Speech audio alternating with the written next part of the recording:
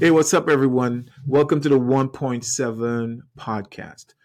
This episode is very dear to my heart, and by the title, How I Began to Understand the African American Experience, I think with it being African American History Month, um, is an important episode for me. I grew up in the Caribbean island of Trinidad and Tobago. I wasn't born in the USA, even though I am now an American citizen. So Trinidad and Tobago is a very diverse place with a very diverse history. Okay, so originally it was discovered by Christopher Columbus, Spanish, right? Somewhere down the line, we traded hands with the French and then was traded to the British. So it's a very diverse culture. After slavery, the new working populace were East Indians, and they were also Chinese, and they were also people from Portugal, right? Portuguese. So even in the culture, it's a very, very diverse culture. So my grandfather came from St. Vincent, and he is obviously of African descent, looks very much like me. My dad, on the other hand, if you look at him, he does have dark skin, but it's very obvious that he is very, very mixed. His entire family on that side is very mixed. It's very possible that he may have had lineage from the Arawaks and the Caribs, who were the original inhabitants of Trinidad and Tobago. So there's a lot of diversity in the island. So coming to the United States as a student, I had my own worldview. So one time when I was in college, we were just hanging out, and we were having lunch at what we would call the international students table. All right. And we're just kicking it, right? So we're kicking it with the Tanzanians and the Liberians and the Russians and the Ukrainians, of course, Trinidadians there, Nigerians are there, and we're having fun. All right. We're having fun. We're living a dream. We're in America getting an education, right? And of course, you had the broader population of students that were white students. They're just doing their thing, having lunch. And then I remember in the midst of all of this celebration at our table, there was a couple African American kids sitting over by themselves, and they somehow didn't seem as happy as we were. And something just registered in my mind. And I don't know where this came from, and I'm very embarrassed by it, but I think it's important to share. Right away in my mind, I cast a judgment and I said to myself, something is wrong with black people in America. Think about that for a minute. Somewhere between Trinidad and Tobago, that life experience, and being in college here, somewhere the programming had me thinking that something was wrong with African Americans. And I think a lot of people come to the country, right? And if you talk to African Americans, you would hear some of them say, well, yeah, some of people from Africa, the parents say to them, don't hang out with African Americans, right? You've heard that in from a lot of races, right? That would say, "Now we're not messing with African Americans." And this guy from Trinidad, who comes from a diverse place, supposedly understands diversity, had that kind of thinking.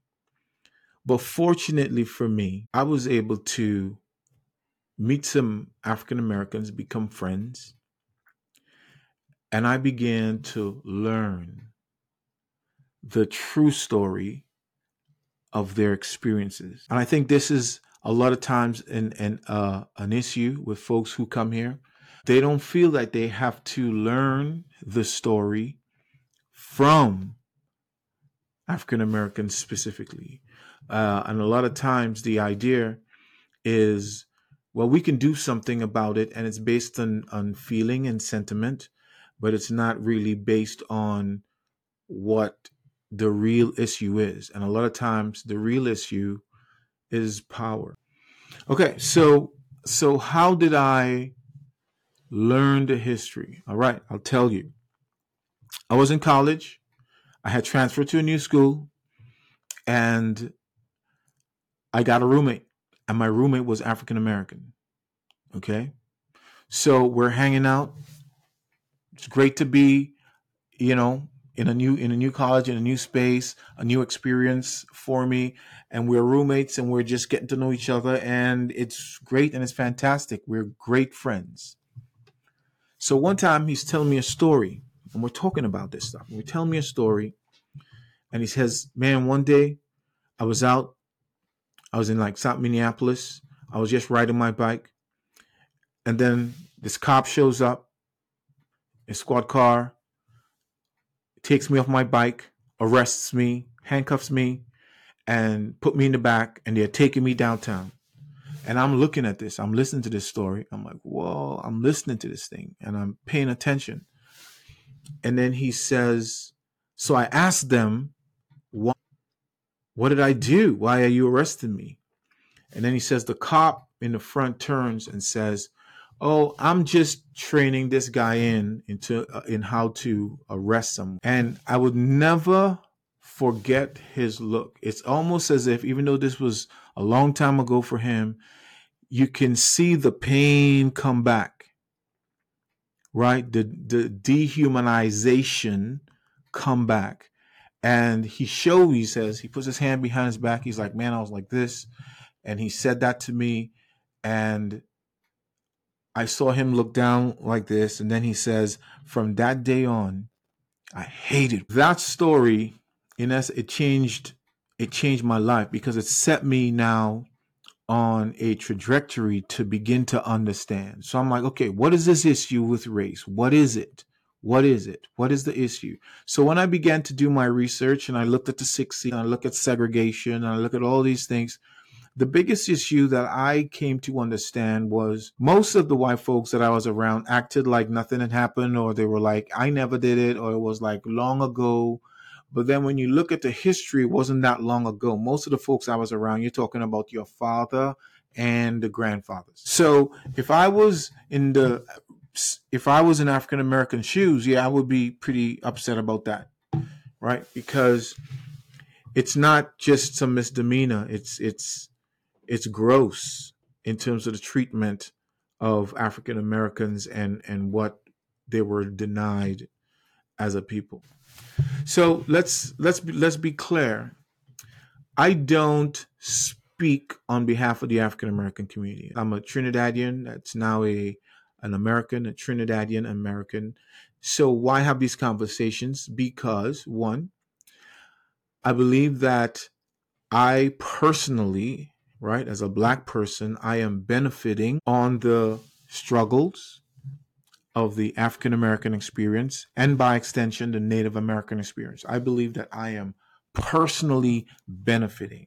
The roads and the opportunities that has been open to me have been laid by the bones of the African American community and then by extension, the Native American community.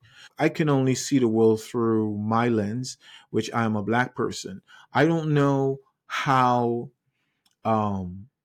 people who come to America that are not black, that claim diversity, I don't know how they feel about this, right? I have my perspective, okay? We could talk about the Vivics. We could talk about the Nikki Haley's, right? Who, in my opinion, value their proximity to whiteness greater than their proximity to black folks, right?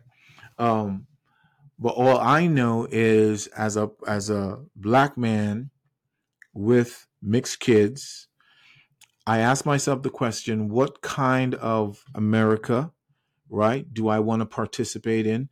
And what kind of world and worldview do I want my kids to have? And for me, personally, I have chosen to align with and be thankful for the work that the African American community has done in this country that allows immigrants like myself to come in and participate and have a path for a life and a hope. I would hope that all migrants would also see that and participate in that way and move through the space in that way.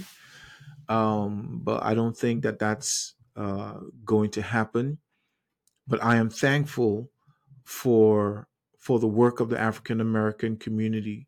If there's ever a solution, I think it would be based in diverse people, specifically understanding what the truth is around racism.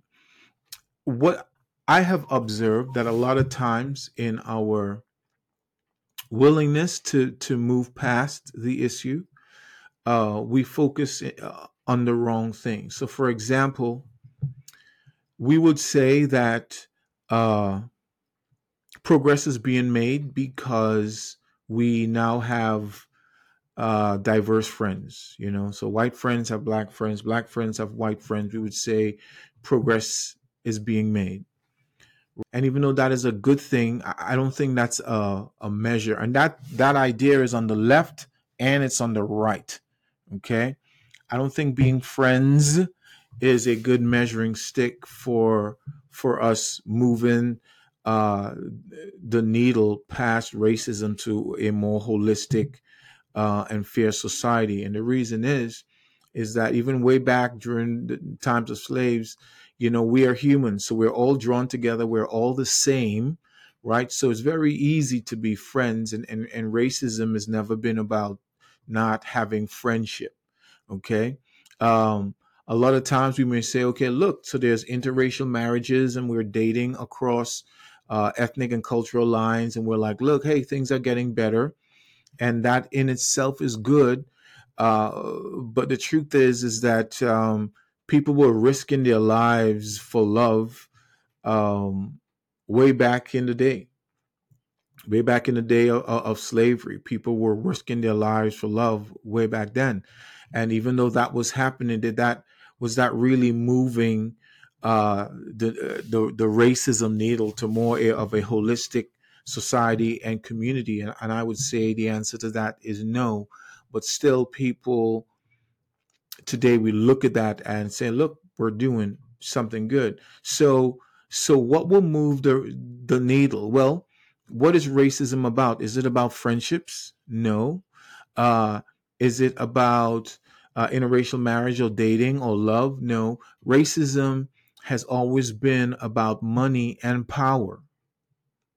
That's what it's always been about. It's always about money and power. The slave trade was all about financial value, and those who benefited from it, they want to keep the power so they can continue to benefit from it. That is what racism is about. Everything that has happened in society, um, whether it's the fact that only 200 black GIs ever received money from the GI Bill, whether it was redlining, whether it's the fact that there's a large disparity in who gets paid and how much they get paid. All of those decisions comes from the desire of one group to keep power and to be in charge of the finances. That's what it is about. When I was in school in Trinidad, I took a class. It was an economics class, and the professor, I don't know, I was probably 14 or 15. And the professor came in and he says, okay, we're going to talk about economics. And then he started to talk and he said, there's a economics is based on the fact that there's a scarcity of resources. He said economics is based on the fact that there's a scarcity of resources. So everyone couldn't get resources. So then you have to do X, Y, and Z because there's limited resources. And I don't know what happened that day, guys, but right away, a young 14-year-old understood. As soon as I believed that there was a scarcity in resources, the guy next to me became my competition. Think about that. As soon as I understood that there was a scarcity in resources, the guy next to me became my competition. And I think that's a big part of the lie. I don't believe, in essence, that there's a scarcity of resources in so much that we can't come together and be the same. I believe that idea of scarcity of resources is so that the resources is in the hands of a few, so many has to kind of scuffle and try to figure out, how we're going to survive by fighting against each other, right? And trying to, in essence, oppress each other and corner some part of the market by undermining some other race or ethnicity. We don't have to huddle and exclude other people on account of their race and their ethnicity.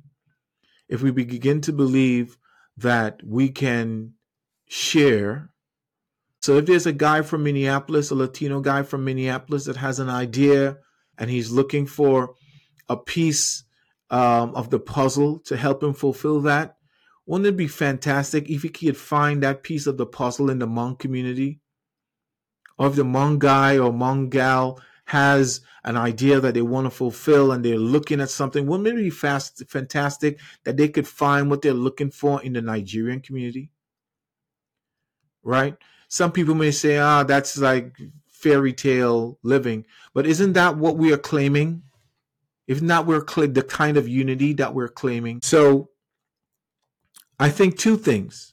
We got to be truthful about what is racism. So when we're coming together and we're doing things, it's not just sentiment. How I measure if a space is healthy and it's actually doing something against racism, I look at the numbers. I ask myself, who is making the money? I ask myself, whose business is growing? And if it's not African Americans specifically that are there, to me, that space isn't doing what it's supposed to be doing. It's benefiting from the idea that it's doing something great for Black folks, but Black folks aren't benefiting from it. And when I say Black folks, I mean African American people specifically. So what I must say is that I am thankful to have had African Americans in my life that was able to really help me understand.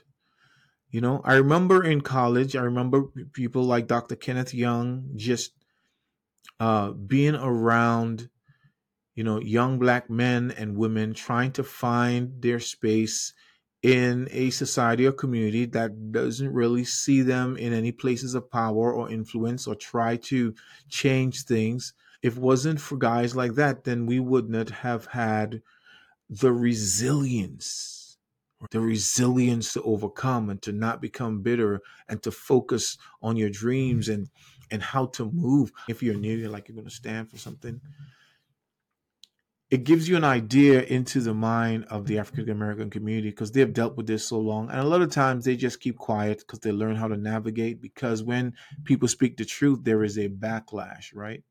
Folks are like, well, I'm not going to hire this guy. I'm not going to hire that girl because they're talking about race and I feel uncomfortable about it and they don't line up with my political views maybe. So we're going to keep our money and power. The other side of that coin is that sometimes the truth is what sets you free, and the freedom to see each other not as differences, but to understand, hey, you know how I got here? I had to take this way and took this long way, and I had to go across this street and I had to come up here. And maybe you got here a different way, right? But it's important for us to understand. And I would say this is my belief. You don't have to share it. This is my belief. I would say anyone who has come to the United States that's not, let me put it like this. When you signed your immigration papers, you didn't put Black on there. You were able to put something else. I would say it is in your benefit to find an African American intellectual and just spend time with them understanding the story, because that, I think, is the key. Don't assume that you've got it figured out and your virtue is enough. But for me personally, It helped shape my worldview because I was able to, in essence, sit under or sit with, African Americans intellectuals, so that I was able to understand this is why this is like this. This is why people feel like this. This is why this is like this. And it's made me healthy in a sense so that I can walk with anyone. To be honest, I can walk with anyone because it gave me the understanding and the compassion, and more so, fundamental understanding of the issues and what real progress actually looks like. So I hope you guys enjoyed this episode. Again, like I said, it was dear to my heart. I would love to hear your comments. Leave it in the description. All right. God bless.